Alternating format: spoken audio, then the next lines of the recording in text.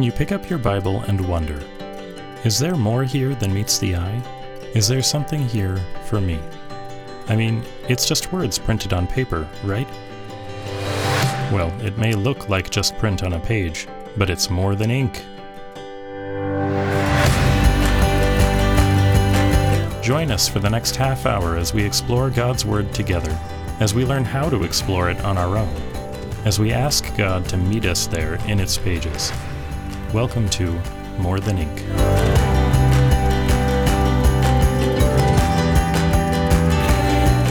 Hey, I know you like clean things, right? I do. Yeah, clean. So what do you clean things with? Hot water, cleanser, sometimes bleach to get all the stains out. Yeah, absolutely. Well, what if I told you today that in today's passage, the writer says that something's not really clean unless it's cleaned with blood? Oh. Yeah, today. Today, on More Than Ink.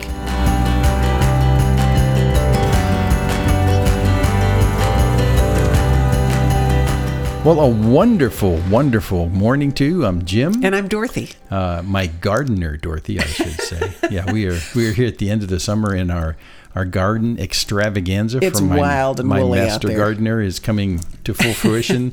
I've seen tomatoes that I've never seen before. Oh, and they've been so good. Yeah, they've been really nice. So we're just loving this time of year. And we're glad that you're with us. We know on Saturday morning you could be out working on your garden. And maybe you are. Maybe you're listening on the radio in your pocket. I don't know, but who knows? So we're here. But speaking of food out of the garden, today, as we're looking into Hebrews, we're looking at what the writer of Hebrews called solid food. Yeah, we are definitely right in the middle of the solid food. Remember a couple chapters back, he kind of hemmed and hawed and said, I don't know if you're ready for this stuff. I don't know. Well, let's do it. This requires some chewing. Yeah. So this is really, I deliberately decided we would slow down in this section, and we're going to say the same thing, almost the same thing for the next 3 weeks.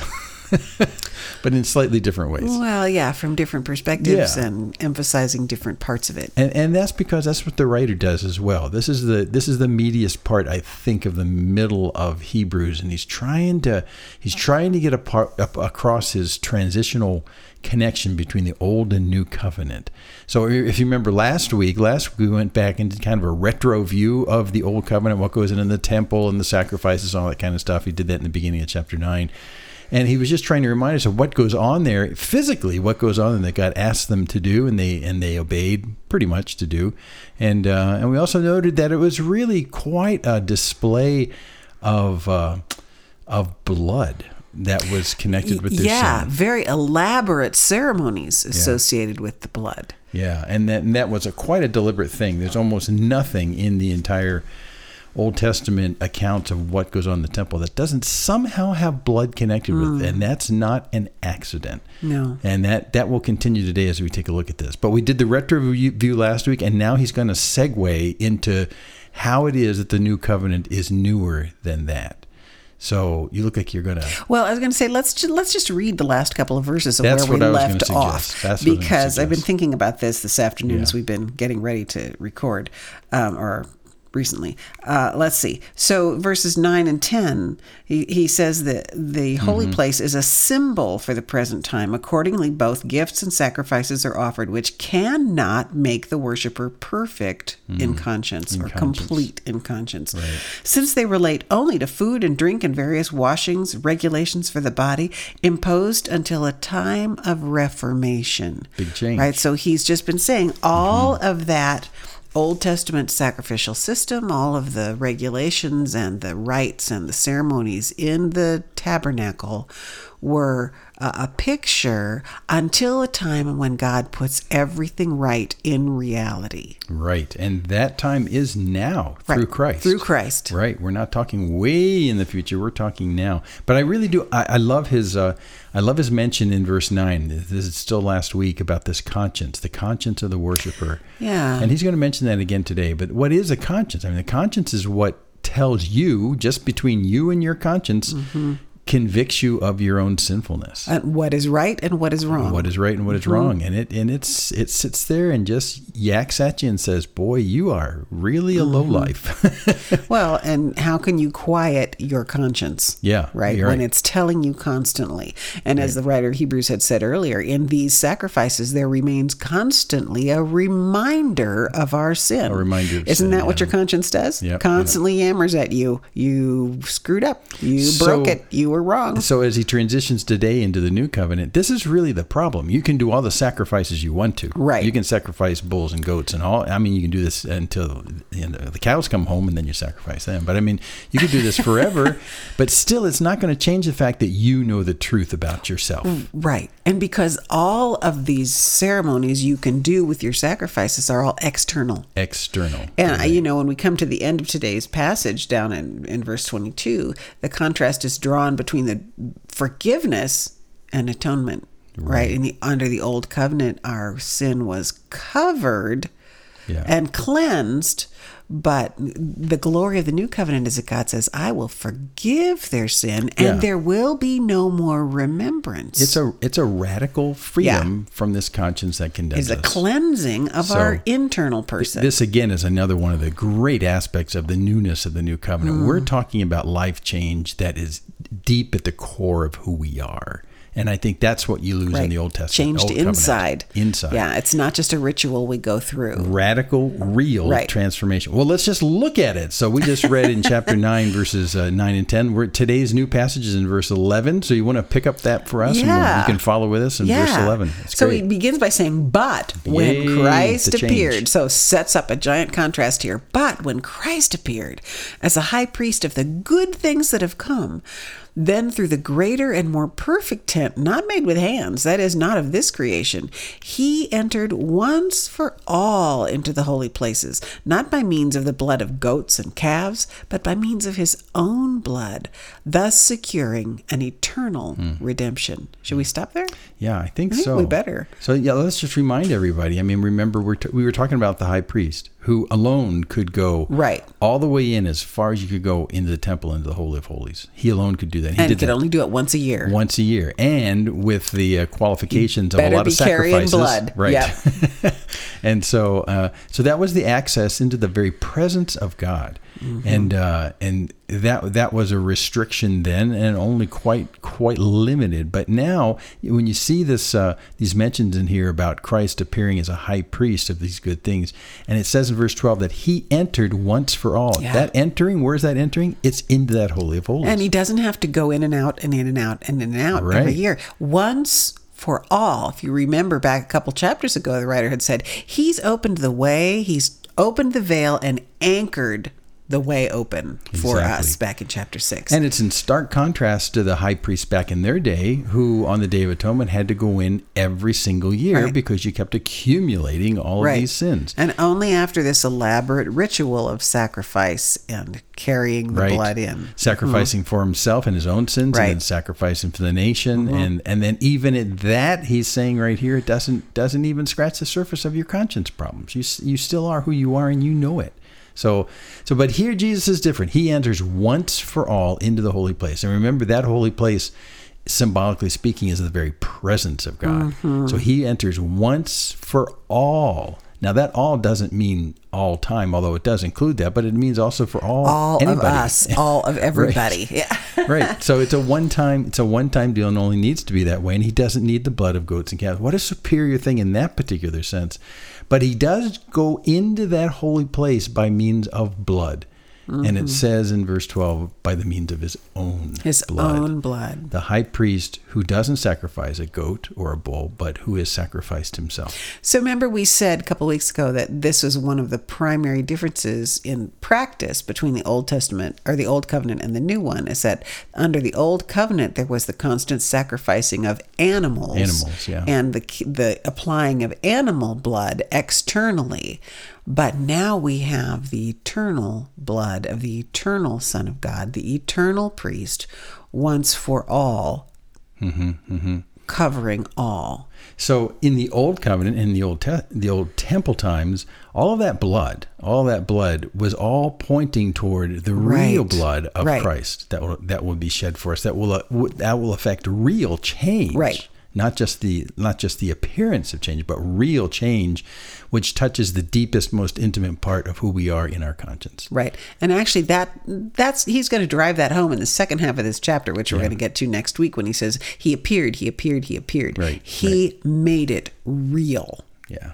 Everything that all of this other was pointing to. Okay, but let's stop for a minute at the beginning of the first verse 11, because I just paused on this phrase, as a high priest of the good things that have come. Well, what good things? Good things that have come.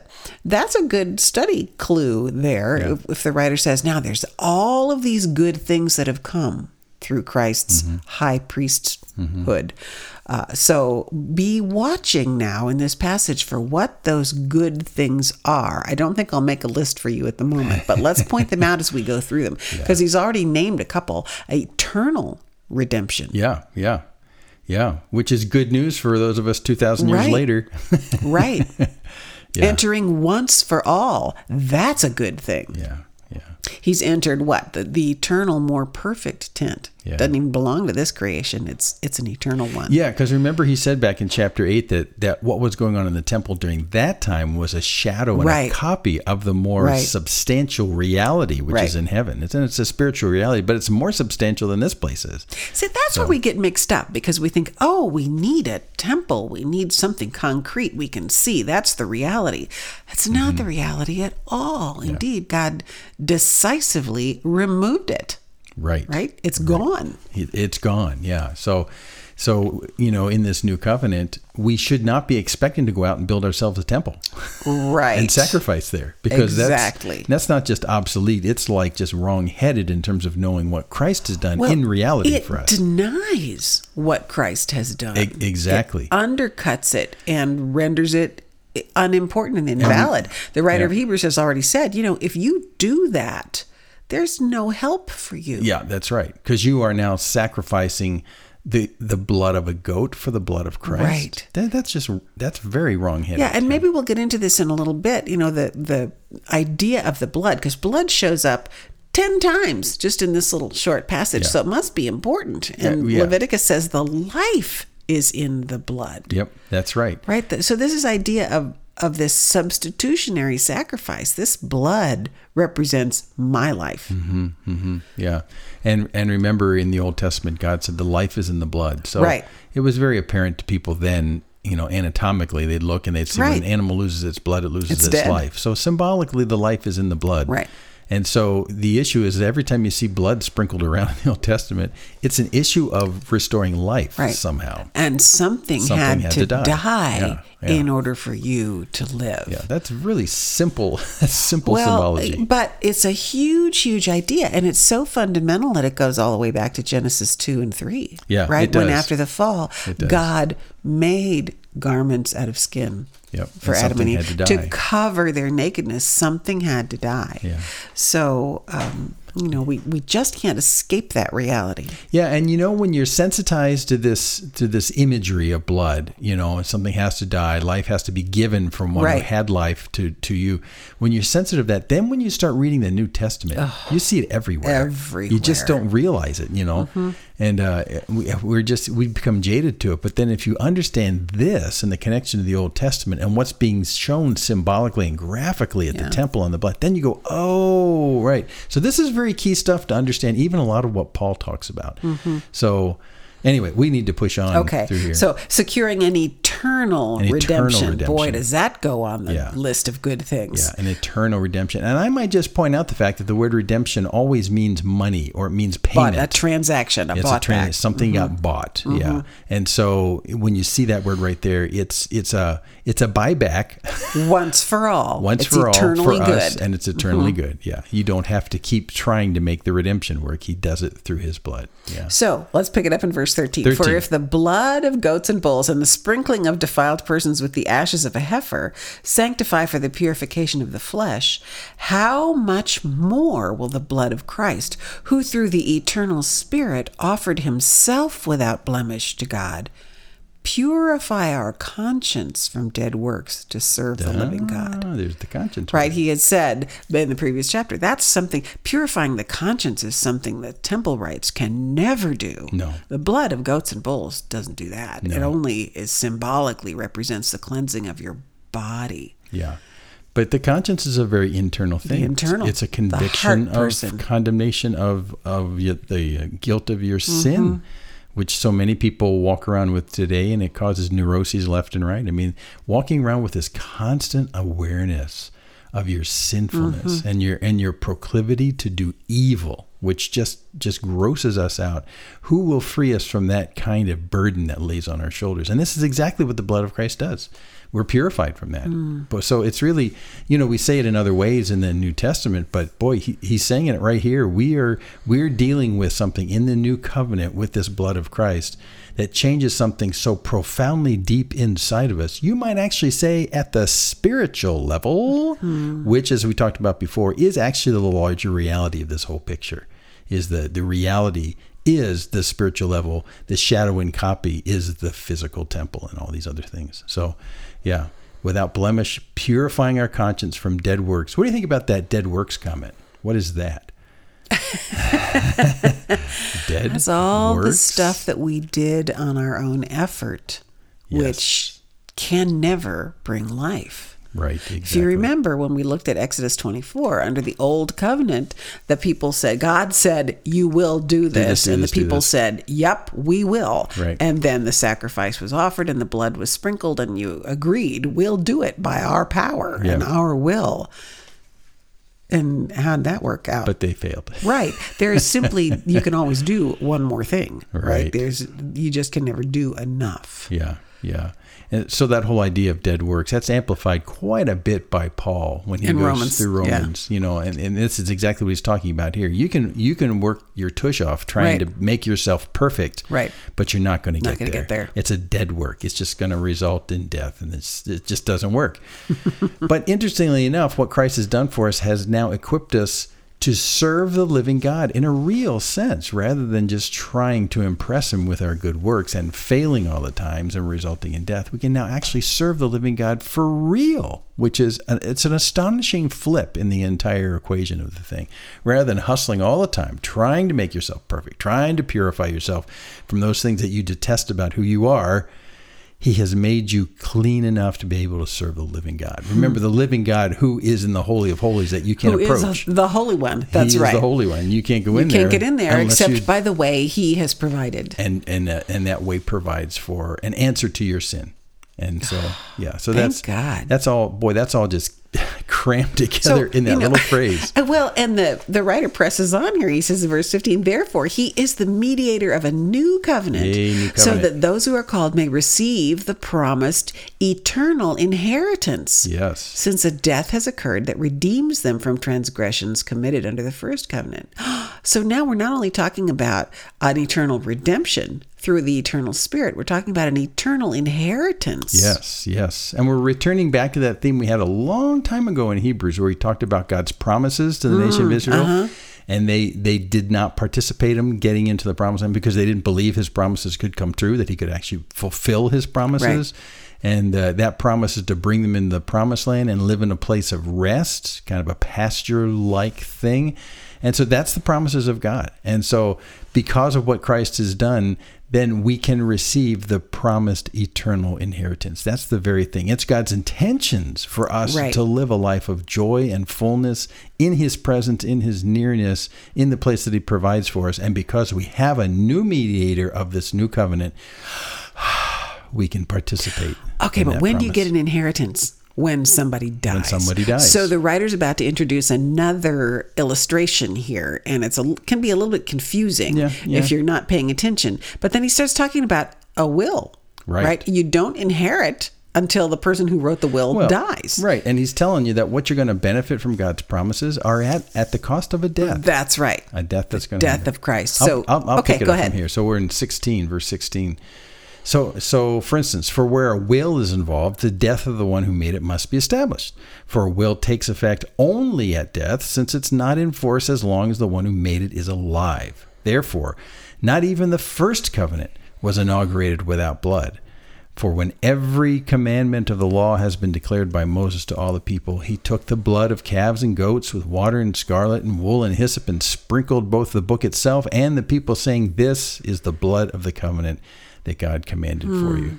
And so in the same way, he sprinkled with the blood both the tent, that's the tabernacle, and all the vessels used in worship. Indeed, it's like under the law, almost everything is purified with blood.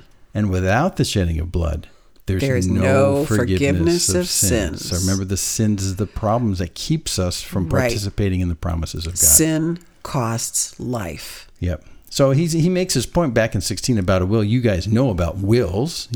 Someone dies and then you benefit. Well, in our particular case with Christ died and we benefit. And even in the Old Testament, in the Old Covenant, he says, and that was also part and parcel of the symbology in the Old Covenant, was that you can't live unless something dies. That's why the blood is everywhere. So that is just so drilled into them in the symbology of what they're saying is that I have sinned. Now that's going to cost the life of this animal, and this blood represents the life that now is given to me for what I did wrong. So that's very deeply ingrained in the Jewish mindset. So that's what he says right here as well. So, when we talk about Christ in the New Covenant, it's the same thing. Christ must die on our behalf so that his blood gives us life. Okay, so the big contrast, again, between the Old Covenant and the New is that under the Old Covenant, the old way, the blood was sprinkled on as a representation of that life that was given that represents yours. Right. But this is what's so shocking about what Jesus did at the Last Supper when he said, "This cup is the blood of the new covenant," or is the new covenant in my blood. And what does he tell them to do with it? Drink it. Yes. So participate in it. Becomes you. Yeah. Right? Yeah. It becomes an internal reality. Yeah. Yeah, that whole phrase he uses in the Lord's Supper is just infused with this imagery. And so even when they hear the word New Covenant, they'll think Jeremiah 31. When they think blood, they'll think the blood in the temple. That's the representation of the life from something else to me for the benefit of me because of my own sin. Yeah, all of that just is, it's just packed in that this cup is the new covenant in my blood. Bam, I think their heads exploded. And that blood of the new covenant is not animal blood. It is the very blood of the Son of God himself. Yeah. And the only way you partake that is with this internal change in a spiritual way, in the reality of the changed heart. Yep. So now he's making this really deep connection that all that blood imagery in the Old Testament, all that blood imagery is all about the blood of Christ. Sacrificed his life, sacrificed for us so that his life can be our life. And because of that, then there's forgiveness of sins, as according to verse 22. You hear that all through the New Testament. And since there's forgiveness of sins, now we can indeed participate cleansed in the promises of God. It made me think of a passage in Ephesians 2, Paul said that, but now in Christ Jesus, you who were once far off have been brought near by the blood of Christ. And brought near to what? Brought near to God himself. So even that right there is hearkening back to this imagery of coming near to the presence of God through the blood of Christ. And I'm just, while you were saying that, I'm thinking of 2 Corinthians 5:21.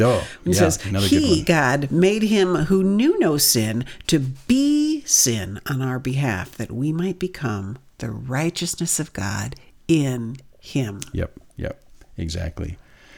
Well, we're running a little short on time, but I wanted to leave one picture with you. If you go back to the temple, you go back to the Holy of Holies, you go back to inside the Holy of Holies is the Ark of the Covenant and the mercy seat. Did you know the high priest would go through once a year? He'd go into that center section where God is, the presence of God, this mercy seat that represented God's promises for us and the path to that mercy seat and the Ark. And he would go in there with blood on his finger.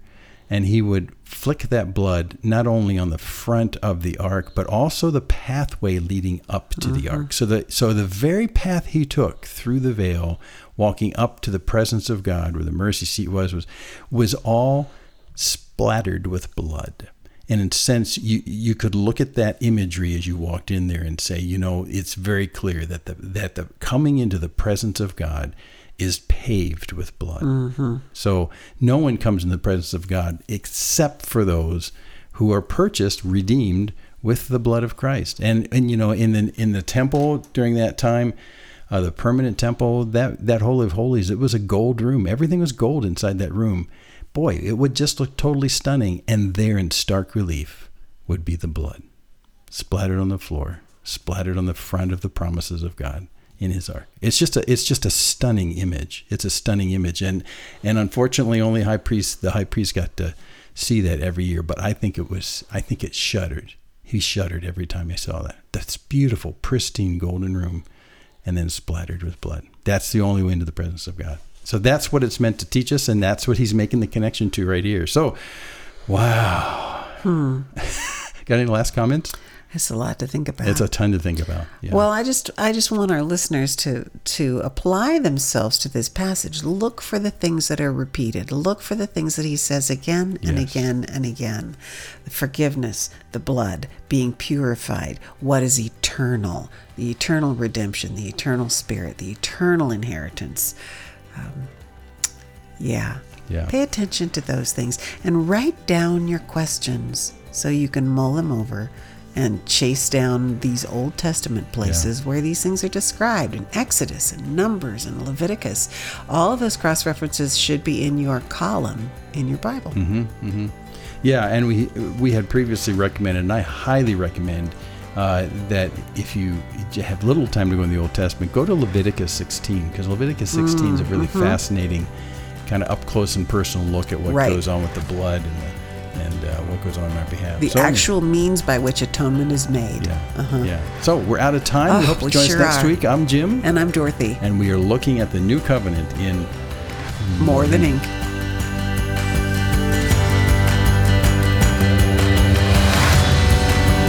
More Than Ink is a production of Main Street Church of Brigham City and is solely responsible for its content. To contact us with your questions or comments, just go to our website, morethanink.org.